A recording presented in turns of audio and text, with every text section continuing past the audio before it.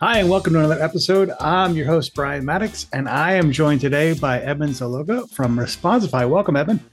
How's it going? Really well. I think our audience would love to hear a little bit more about how you get started and how Responsify came to be, and then we can dig into some of the more fun questions. Sure. It's a long story, but I'll try to keep it short and sweet. Kind of a combination of a lot of the things that I love and I'm passionate about, and kind of constantly working on mastering. So, kind of early on, I was first and foremost kind of out there freelancing in the creative world in New York City. And so branding, website design, really communication design. Also got to be a part-time professor while I was doing that, and kind of sharpen and hone my skills at sort of graphic design, communication design. And so then over time, I decided I wanted to be a part of and build something sort of beyond my own, studio. And Responsify came to fruition really around, well, it's been 10 years now. So it's just the idea of how to help people, essentially transform the way that they're conducting business, and really helping companies that are more innovative, trying to use Responsify as a way to kind of propel, businesses that are doing good, and helping to advance the world and people and society. So that's where we got to start. And it was mostly a lot, like I said, branding, website design, and then kind of morphed into, found out and fell in love with HubSpot. And at the time had been deep in sales and business development, boot camps and training myself. And then just really kind of stumbled upon what I think is such a critical thing that I think a lot of people and companies struggle with. So that made it more exciting to problem solve for, which is content. Ultimately, we're human beings. We, like people and companies, have websites. We all have something to give to the world. The website sort of, is meant to represent that and to ultimately, help connect people. And what I found was, after interviewing a lot of great CEOs that I had just hounded and tried to really get a hold of, they sort of told me the same thing, which is like, hey, we have a website.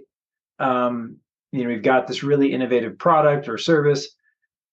We're having a hard time getting people to even find us. We're getting a hard time people even recognize us, and we've got the best thing ever, but nobody knows about it. So that's when I started putting two and two together, and I realized, okay, that really the opportunity is, I started to look at websites as brochures, and thinking about, like, you're coming from the print world, having a lot of those analogies on hand. The idea is that you're presenting yourself in a very consolidated way on a website, and that's great.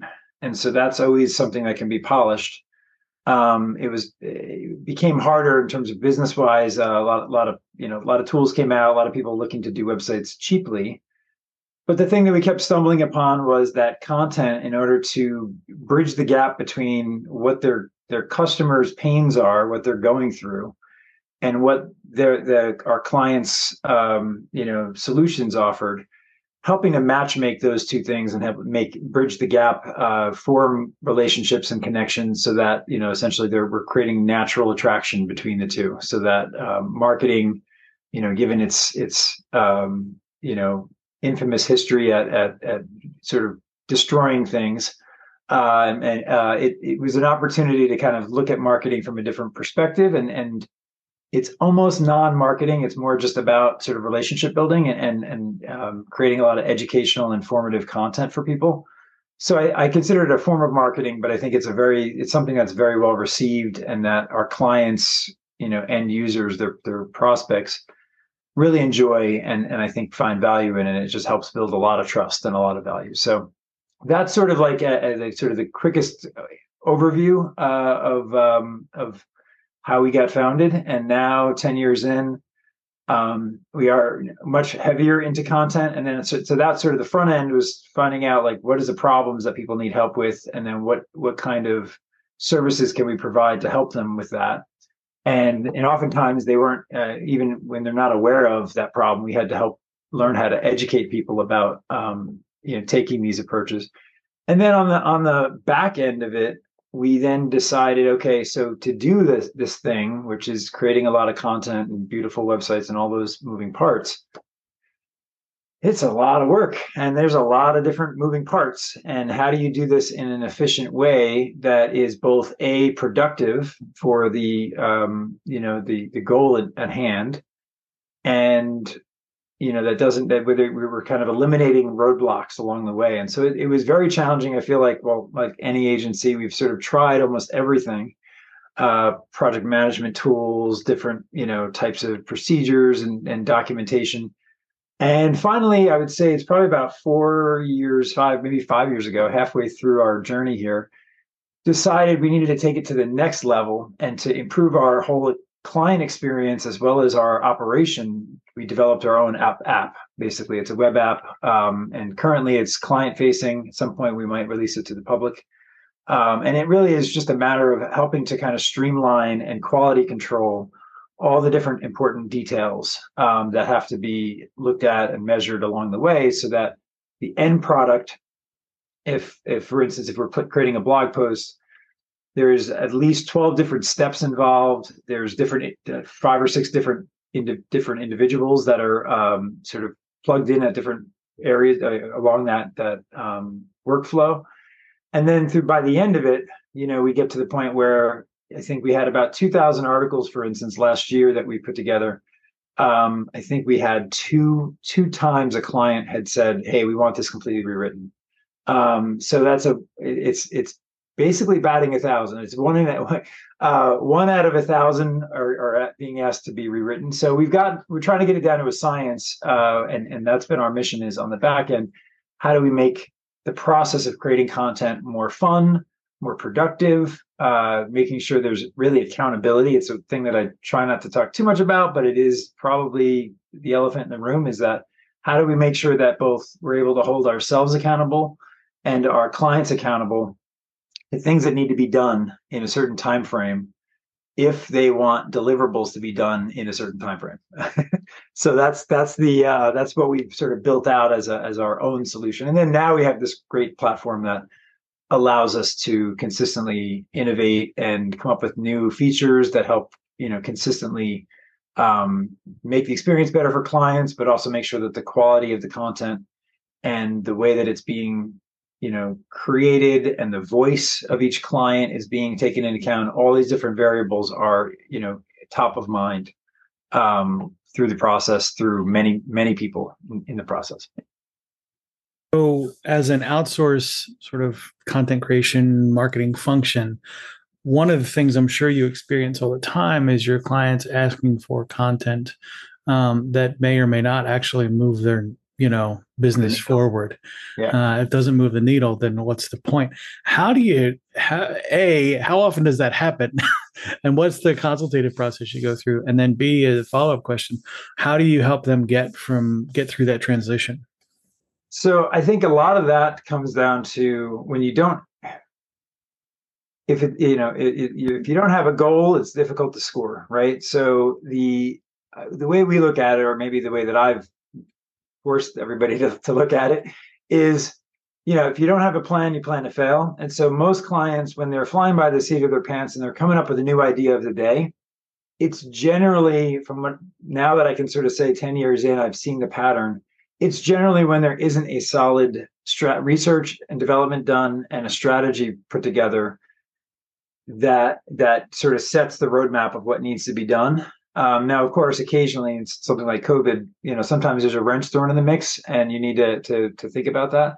The way we structure it is that we really nail down, we spend a lot more time up front, making sure that we have clearly very evergreen paths of content that we need to build out. And then that becomes sort of like the standard services, is that we're doing a campaign per quarter and it's focusing on a specific topic.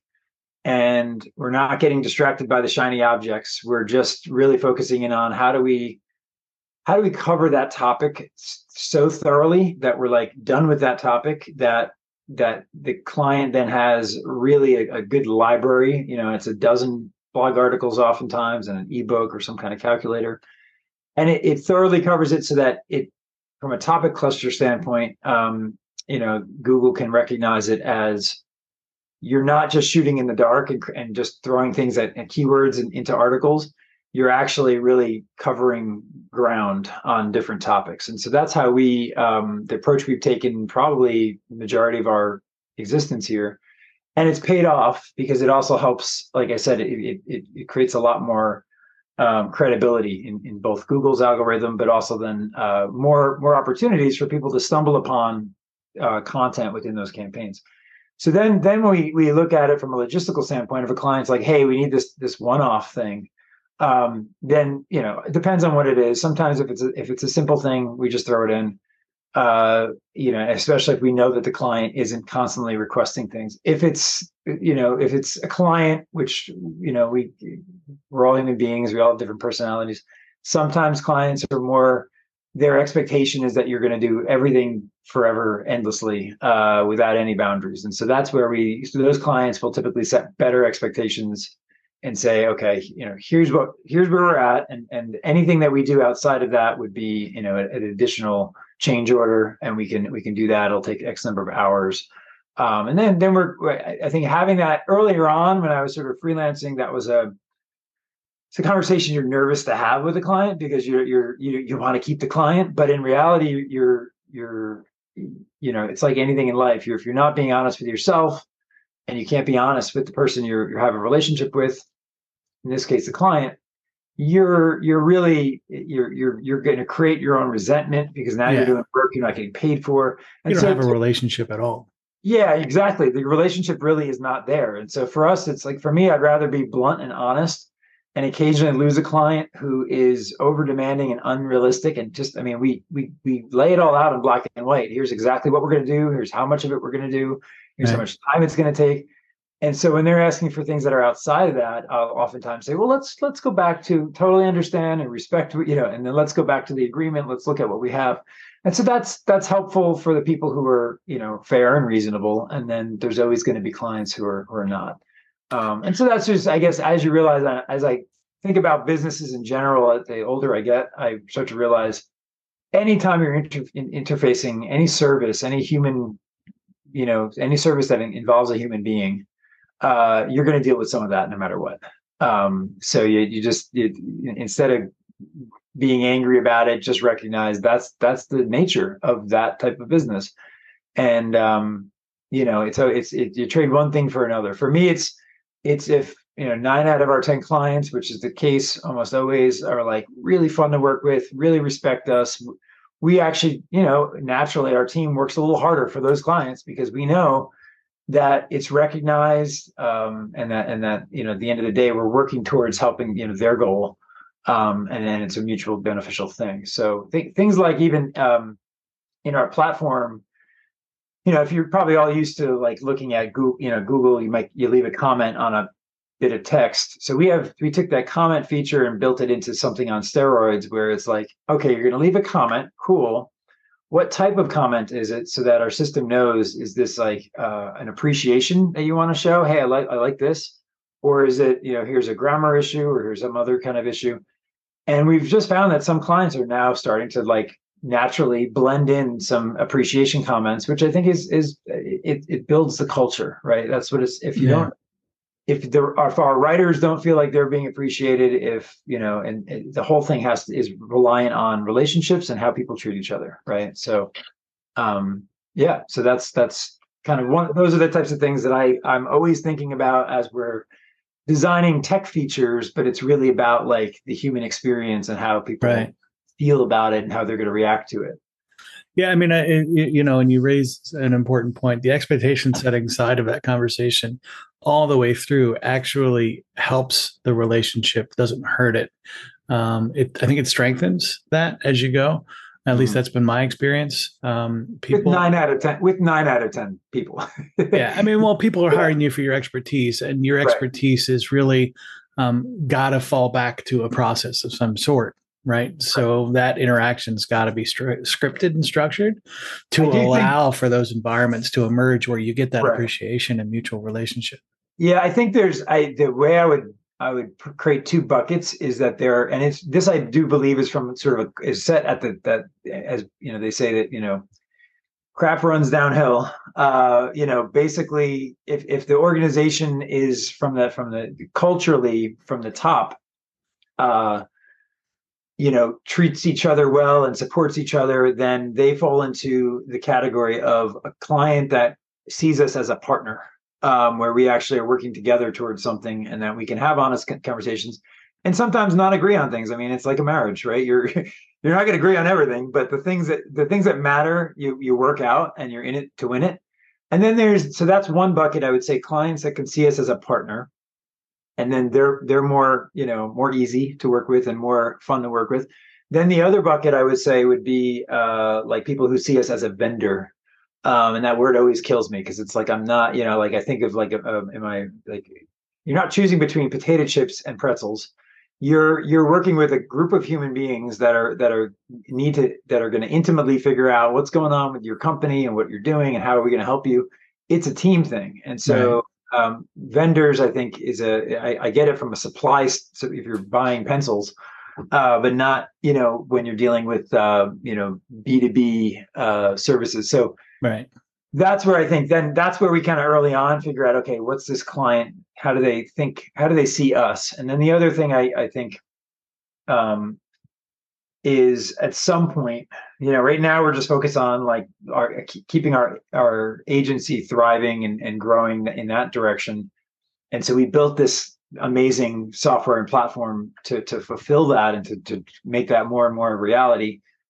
And then on the flip side of it, which is oftentimes how software as a service companies are created, we can then probably take that software and build it, restructure it in a way where it can then be a like an enterprise solution, um, and or create a service where people can just like a vending machine, they can kind of go there like an Upwork, but with more quality control and more project management built into it, specifically around creating content. So these are different avenues we're exploring in terms of how do we, in addition to what we're building, for 10 years in Responsify, how do we branch that off and also potentially help people who are, and a lot of times it's startups, right? So they're usually very green. They're usually very young. They're going to tackle the entire world, and they're going to do it all themselves, which is we know is not possible within 24 hours in a day.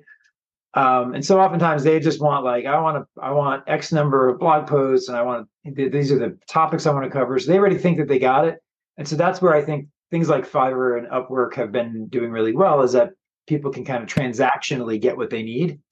We've been focusing in on more of the clientele who have tried a lot of those things on their own, and they're realizing, okay, we're wasting time and money trying to do it on our own and sort of, and not getting the best results.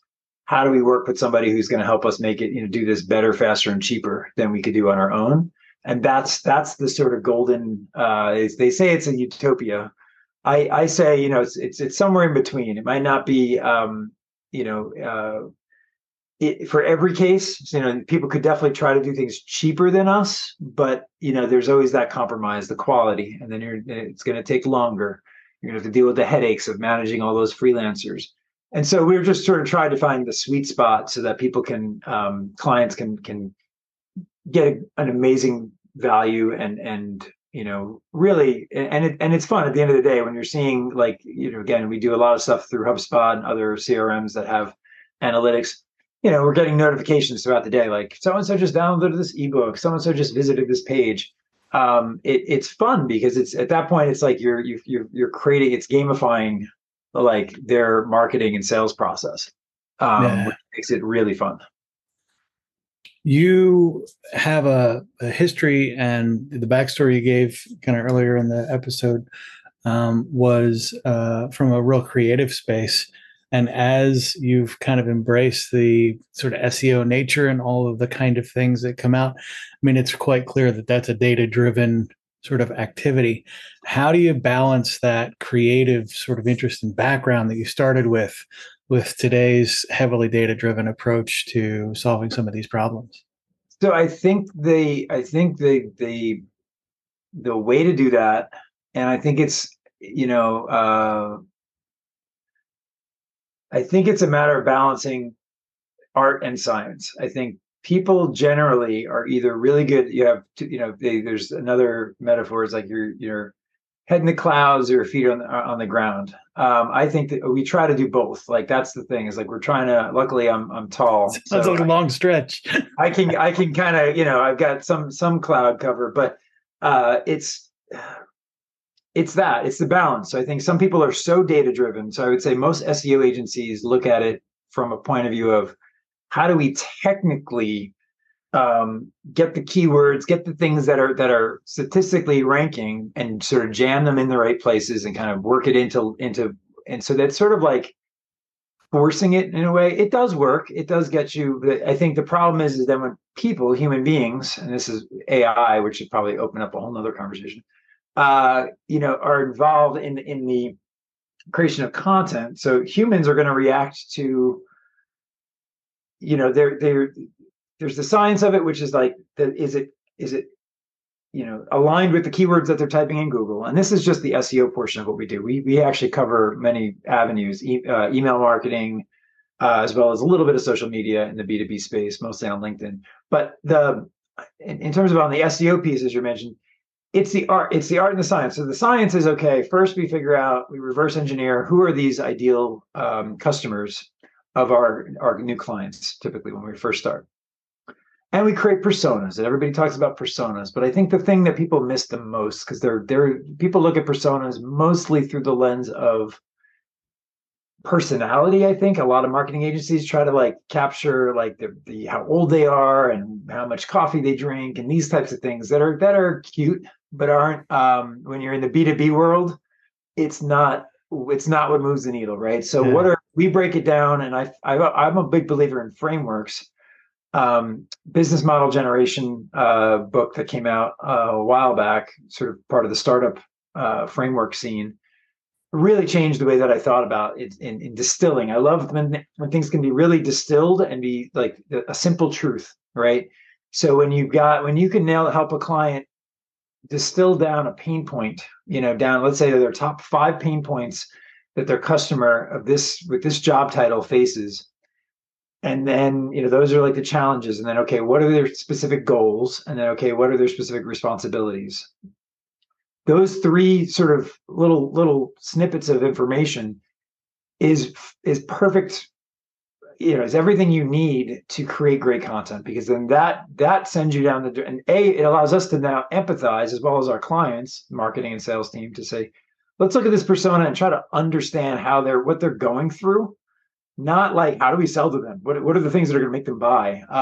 It's like that's like the reverse way of thinking. I look at it the other way around, which is like, how is this person going to, how do we show them that we know them? How do we show them that we empathize with what they're going through, so that we then touch upon the right points?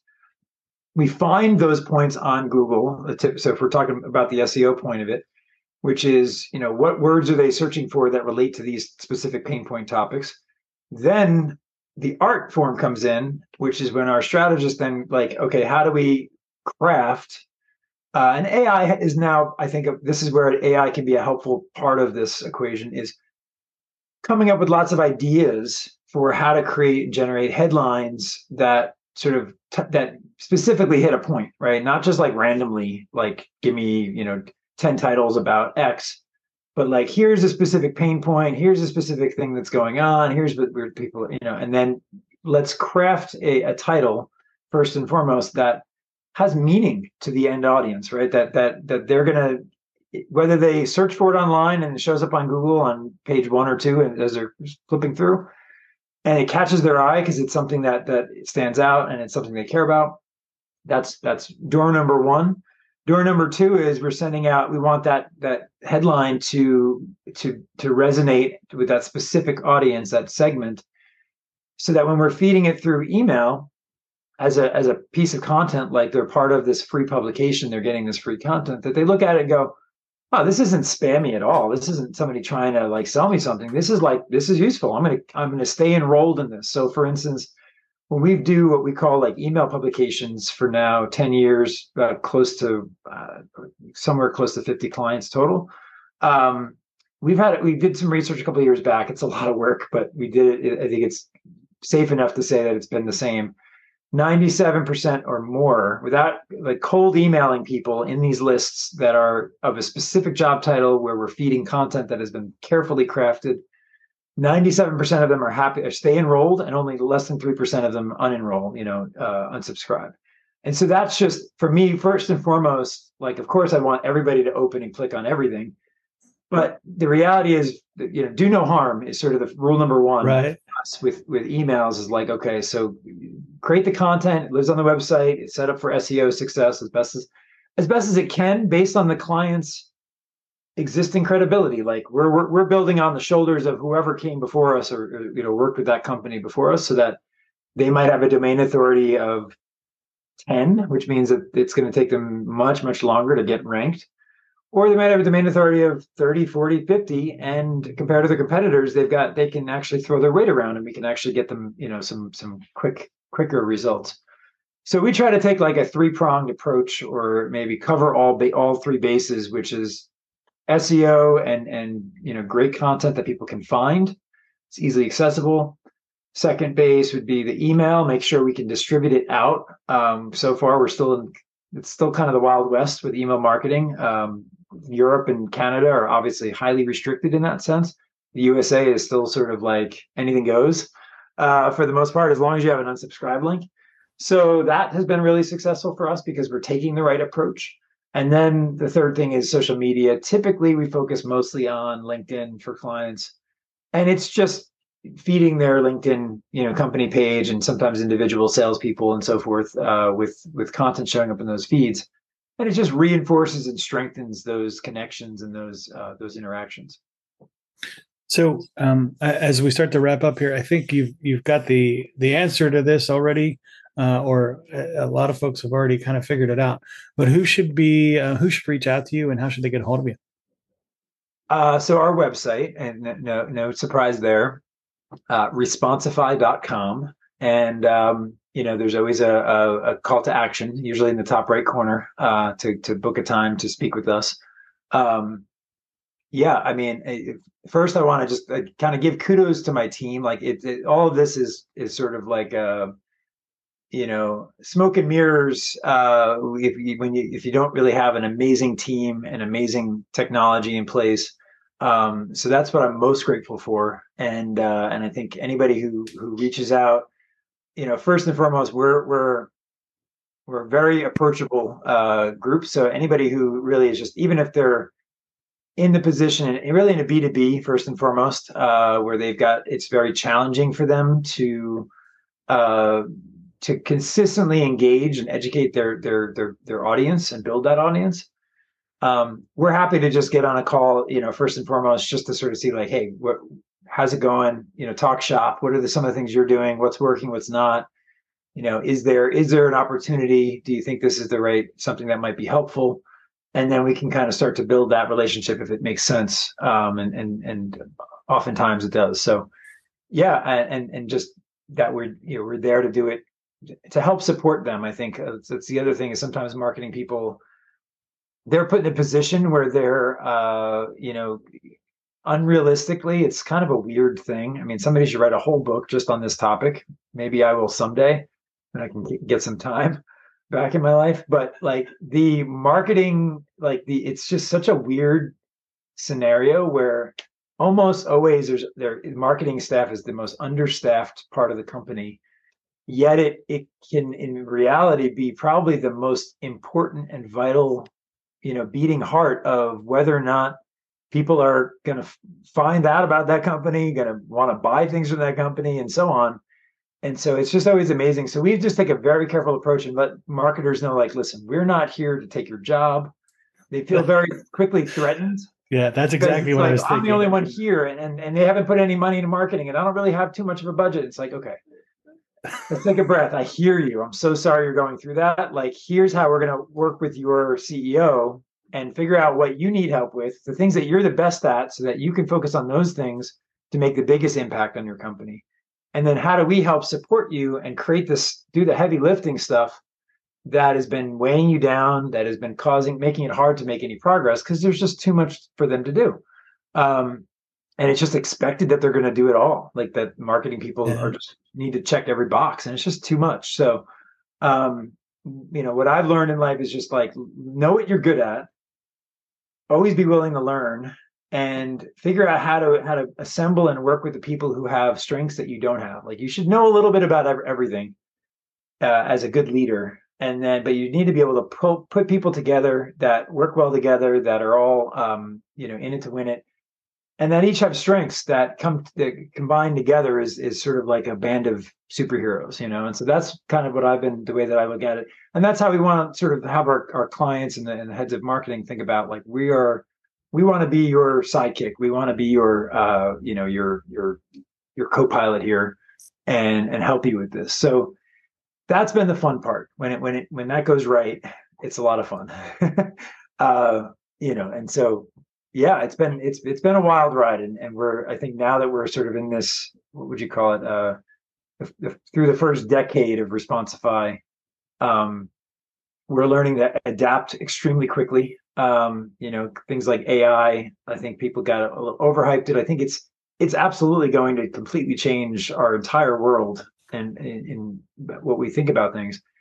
However, when it comes to like whether human beings are still working, I guess, as long as human beings are still working, we're still here to help make that a better experience for both the people doing the work and the clients who need those types of human services, specifically in that marketing segment. So yeah, so that's kind of the long and short of where we are and where we're going. And you answer the question which I normally ask at the very end, which is, give the 3 big things you picked up along the way. So with that, did I hit 3? Yes, you did. It was on the money too. It was great. Okay, cool. So with that, I want to thank you for being on the show. It's been awesome to hear about your experience. Definitely want to check back in with you as you grow and progress and see what else you can share in the next 10 years of Responsify. Yeah, absolutely. Thanks so much for having me. Thanks for listening to this episode of The Consulting Trap. If you have suggestions for future episodes or would like to be a guest on our show, please send me an email at brian@podcastchef.com. That's BRIAN at podcastchef.com. Before we go, we'd like to thank the sponsor of our show, Podcast Chef. Podcast Chef helps turn ordinary podcasting into a revenue-generating lead magnet for your consulting business. Our Podcasting Done For You service takes away the headache of starting up and running your own podcast. Reach out now to take advantage of our 30-day money-back guarantee. Visit us at podcastchef.com to find out how our team of experts can help you leverage podcasting to take your business to the next level.